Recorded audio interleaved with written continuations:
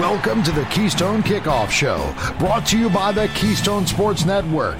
Get the best Penn State sports news and analysis at KeystonesportsNetwork.com or download the Keystone Sports app from your smartphone. Hello and welcome to the Keystone Kickoff Show. I'm Jim Galante along with Thomas Frank Carr. T. Frank, are you ready for another week of talking Penn State football? It's what I do, so I'm ready whenever you are. Always ready. Before we get started, T. Frank, just want to announce that in partnership with Collegiate Athletic Travel, Keystone Sports is offering the opportunity to travel to the Auburn-Penn State football game in September. That's right. There's a charter flight. You get to stay at the team hotel. Transportation to and from the game, a nice tailgate set up at the stadium, got everything. Dustin and I will also be along for the trip. We'll be doing our podcast from down there. It'll be your chance to participate in one of our broadcasts. So that's something you really got to be looking forward to, right? Anyway, if you want to know more about this great trip, you could go to athletictravel.com or call 800-788-4414. We hope a lot of you choose to go to the game. We would love to see you. All right, T. Frank, a week ago we did our update on the recruiting class for 2023. This week, I want to review the transfer portal, another place for acquisition of talent. First of all, just in general, this is becoming a major portion of talent acquisition, is it not? Yeah, and it's becoming a pretty important piece of the puzzle for the upcoming season. I think a lot of times you should typically look at talent acquisition and recruiting as a long-term investment, kind of like your 401k. It'll pay big dividends if you continue to compound the talent there. But when it comes to the transfer portal, this is something you got to have immediately because you're solving problems created by actually the transfer portal by finding veteran players that can come in and contribute either for 1 year, 2 years, or if you're lucky, like you get a guy leaving a program because of a coaching change, you might get somebody for maybe 3. But these are veteran players to come in and play pretty immediately. So it's not only is it a major part, it's a major part of the near future, which heightens the importance of it. You've got to be able to find guys in the portal that can fill the gaps created by misses in recruiting and also players leaving and your kind of depth players gutting out the middle of the roster. Well, let's take a look at the specifics for Penn State. Penn State has already brought in a couple players. They are not the teams like we've seen Michigan State and I think Nebraska, teams that bring in like 8, 9, 10 players. So far, Penn State has just brought in a couple. I want to take a look at those players specifically. First one is Mitchell Tinsley. This one was pretty early on, seemed to come out of nowhere, and this is, I think, the kind of transfer portal guy you really like, someone who's very talented, has already established that, but he's just looking to make the step up in competition. I didn't think of wide receiver as a position of need, but I'm pretty happy that they got this guy, T. Frank. Yeah, so if you look at the talent at the position, there might not be an obvious need, but again, veteran talent, proven players at the receiver position, there isn't a lot of that. I mean, again, we don't know anything about Malik Mega. He's got 18 routes in his life that on film, maybe. That's not a lot of information. We know more about Keandre Lambert-Smith, but if you're expecting him to take a step in year 3, it is still an unknown. It's still an unknown. Even if you think he's going to be a player that does break out, it's better to have more. And when you looked at it that way, I thought they'd go with more of a veteran role player, somebody who probably filled a specific type of receiver. But Tinsley, I think, can be a little bit of everything. He can be a short receiver that can break tackles and get big yards, and he's also a guy that can get downfield and make big plays in the passing game by running good routes, getting open, and then running away from the defense. So a good potentially great move in the transfer portal, and one that I think is going to help Sean Clifford, because going back to what I said, he can break tackles. Penn State did not have enough of that last year. And that's an area where Parker Washington, his talent is pretty clear. He needs to capitalize on that and be more of a factor with the ball in his hands, because otherwise what happens is you get kind of a static passing game. You throw the ball, you catch the ball, the receiver falls down. And that puts more on the quarterback to continue to be accurate again and again over time, which most guys will make mistakes, at the quarterback position. Not everyone's going to be truly exceptional. So having guys that can do that, I think that's a very valuable skill set. And bringing size and physicality to the boundary with that speed is another great thing that Tinsley does. Isn't there also a positional circumstances here too? At wide receiver, you could have 3 of these guys on the field at the same time. You could rotate these guys in and out, as opposed to some of these other positions where typically, say at tight end, you have one guy on the field, maybe 2.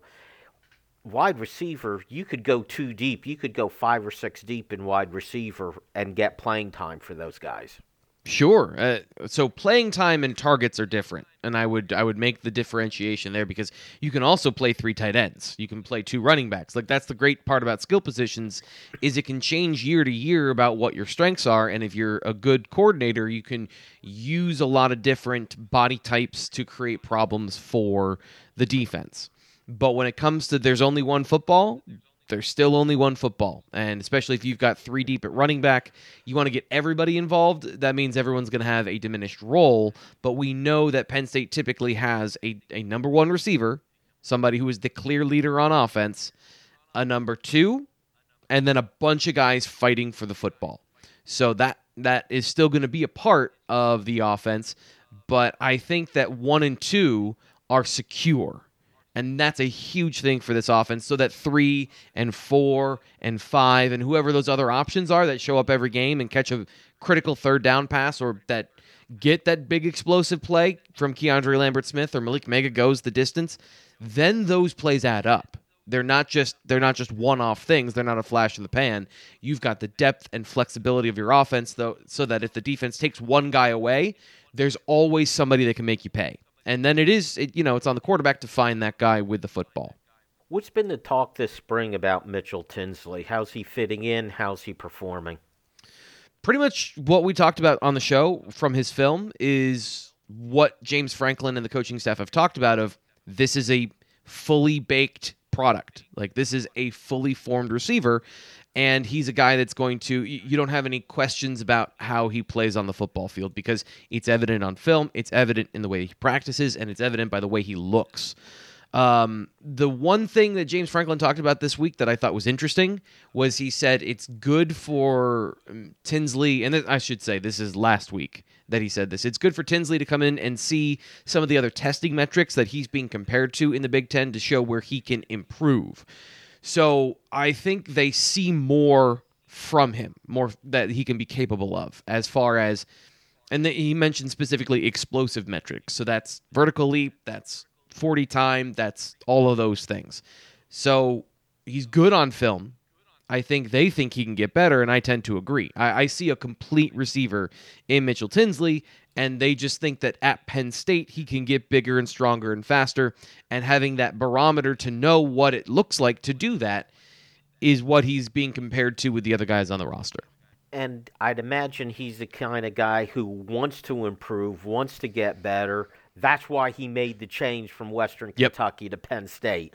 He wanted that increased level of competition and wanted the bar raised as far as expectation levels for himself also. The other transfer portal incoming was Hunter Nourzad. He hasn't arrived on campus yet. He's an Ivy League product. He's coming in. A couple weeks ago, James Franklin pretty much announced his starting 5 on the offensive line, even the 2 deep, although there's not a lot of depth to even reach the 2 deep. The question becomes, where does Hunter Nourzad fit in that group, T. Frank? So right now, Sal Wormley is the right guard. Now the question is, and we don't know this because we don't get this information, is where is he in his rehab process? I think next fall he can compete for the starting right guard job. Right now, I think he's got it by default because, as James Franklin said, there's not enough bodies. It's a real problem. And he even went as far as to say you can get usually some run-on talent when you have your open tryouts, except for on the offensive line, because if there was a guy that big that could play football and was that athletic, somebody would have already found him. He would not be wandering around Penn State's campus with untapped potential, having to pay to go to Penn State. He would have a full ride if he was that good at football. So that's the issue. And Franklin went on to say that we feel good about the situation in the fall, but right now we just have a numbers problem in the spring because of Nourzad not being here, and another guy that they talk about very highly, Vega Ioane, the guard from Washington, the state of Washington, both really physical run blockers, guys with big bodies and athletic. Nourzad, I've seen him listed anywhere from 300 to 315. So he's a physical run blocker. He's going to be that right guard. And the way James Franklin talks about it, again, he says we feel good about the starting five in the fall, but right now that's the depth problem. So what we're seeing here, it may not be a full reflection of what we see later. But then Salim Wormley, this is very important for him and his rehab process to see where he is, what he can do, and physically where is he that he needs to improve so he can compete later in that right guard position. What are they going to do for the blue-white game, T. Frank? Just thinking about that lack of depth. You need at least two Jim, starting how tall fives, are you? Right? How long are your arms, Jim? Not nearly long enough, T. Frank. Okay. Do you know any tall people that don't more of a football player than a basketball player? What I'm saying is they may be taking people volunteers from the crowd to suit up. But JB Nelson is a versatile lineman. I think the guys are just going to get a lot of work is part of it. You're going to get these guys as long as they don't get banged up. The guys that are on campus are going to get a lot of reps. So JB Nelson is going to be thrown into the fire. Nick Dawkins, whatever you can find from the backups, those redshirt sophomores, Traore, Dawkins, Achumba, and Jimmy Christ, those guys should be getting a lot of work because those are the ones you're going to lean on to develop at this point. But it's also good for the offense, which is in year 2 under Mike Yurcich, to get all of these kinks worked out, so there's a lot of reps to go around. That's a good thing, too. That is it for quarter number 1, T. Frank. Stick around. We've got more transfer portal talk in quarter number 2. Attention, Penn State alumni. Trustees Ted Brown, Bill Oldsey, and Barbara Duran need your support. Your alumni trustees have fought to debunk the Free Report and to honor Joe and Sue Paterno. And they led the charge on an unprecedented tuition freeze, saving students and their families thousands. Independent leadership for a better Penn State. Vote to re-elect alumni trustees Ted Brown, Bill Oldsey, and Barbara Duran. Voting begins Sunday, April 10th. Request your ballot at trustees.psu.edu. There's nothing better than following your favorite team on the road. Thanks to Collegiate Athletic Travel, you can get your chance this fall as the Nittany Lions fly south to face the Auburn Tigers. Take a nonstop charter flight from Harrisburg. Accommodation included. Not 2 hours away to Atlanta, but at the team hotel. Transportation to and from the game is also included, as well as a tailgate party at the stadium. Go to athletictravel.com or call 800-788-4414 for all the information.